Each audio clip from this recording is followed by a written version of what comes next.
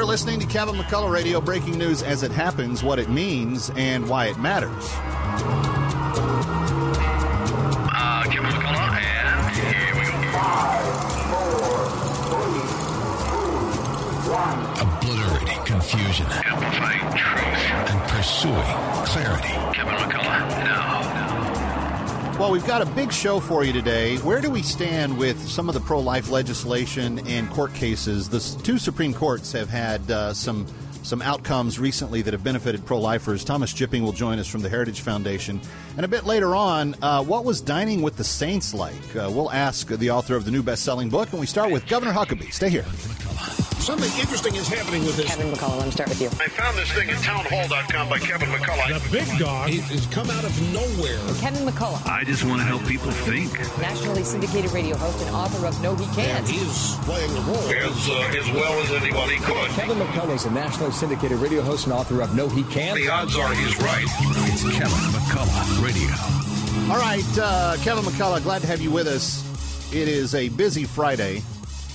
And for my listeners that are in the New York metro area, I just want to say thank you.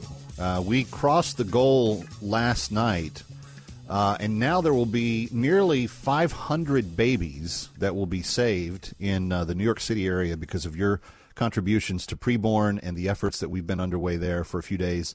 And just really grateful for all of the good that's been done. We've banked ultrasounds, and ultrasounds 8 times out of 10 will be all that's necessary to talk a woman who is confused about abortion out of that decision and into giving that baby life. So thank you for those of you that contributed those. We really, really are grateful. We've got a big show for you straight ahead. The Drinking with the Saints series that Regnery Publishing put out a couple of years ago quickly became one of the funniest and one of my favorite sets of books that they had put out.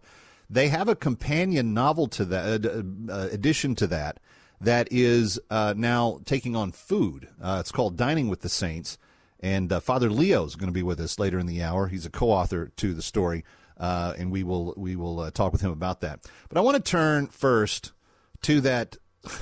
I don't even know how you describe the display that AOC put on the floor yesterday. Yesterday, Kevin McCarthy, well, no, not even the Speaker. Yesterday, the House of Representatives, in a bipartisan majority vote, so there were a few Democrats that went along with this, suspended Ilhan Omar, the avowed terrorist-loving, on September 11th, somebody did something, remember that? Her really winsome way of looking at our suffering and pain from that day. They voted her off the Foreign Affairs Committee. And she's going to be on budget or something else. But she's not going to serve in that capacity dealing with foreign affairs issues. And similar to Swalwell and Schiff on intelligence, there's just a lot of common sense reasons why she shouldn't go anywhere near that committee. But it did not go down easy, and AOC and some of the other squad members literally threw hissy fits in their floor speeches. AOC going as far to say that it wasn't about Ilhan Omar being anti-Semitic, and she didn't deny that Ilhan Omar is anti-Semitic. She just said it's not about that. It's about trying to punish a woman of color. Here with some perspective and some thoughts on all of this, Governor Mike Huckabee.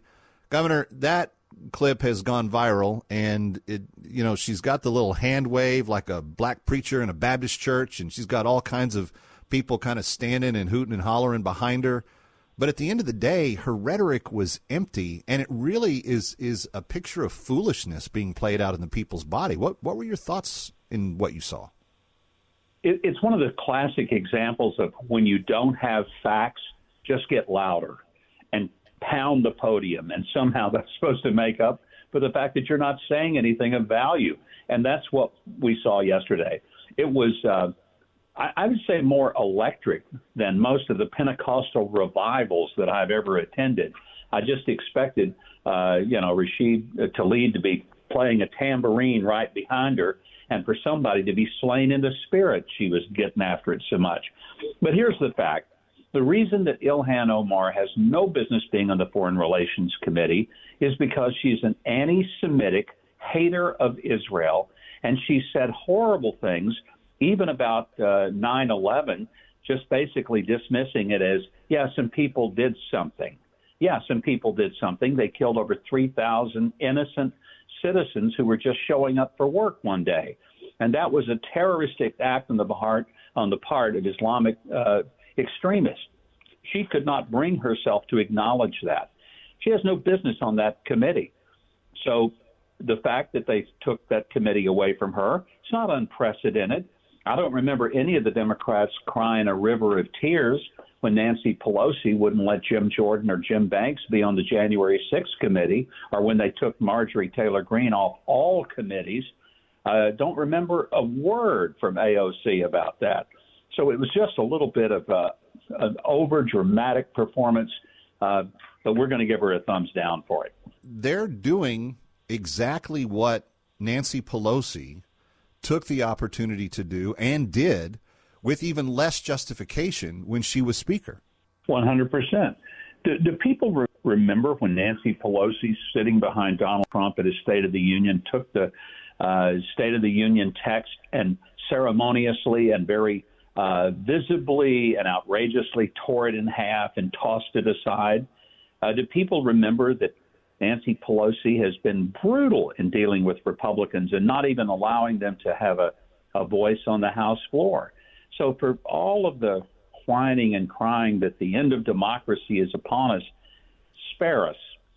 It's just not working, and none of us believe it. Yeah. Well, let's shift gears a little bit. We've got the State of the Union straight ahead. I'm curious as to what you think the president's going to say. And then someone you know pretty well is going to give the response. But let's save that after your thoughts on what Joe Biden needs to do himself. Joe, I think, is going to tell us that he's leading the greatest effort of American economy that ever has. We're more secure. He'll probably even tell us that the southern border is absolutely just tip-top. He won't know what he's saying. He'll simply be reading it from the prompter. But I expect that he'll be somehow trying to convince us that he's lowered gas prices, that he's created a wonderful economy, that people are working and making more money. I just like for him to be a little more honest about some things and that'd be a great starting point. And for him to say, I said I was going to be transparent. I've been obtuse. Truth is, I've had classified documents everywhere I've ever sat for more than a day or two. And I apologize for that. And I shouldn't have said Donald Trump was recklessly irresponsible for him having a few under lock and key at Mar-a-Lago.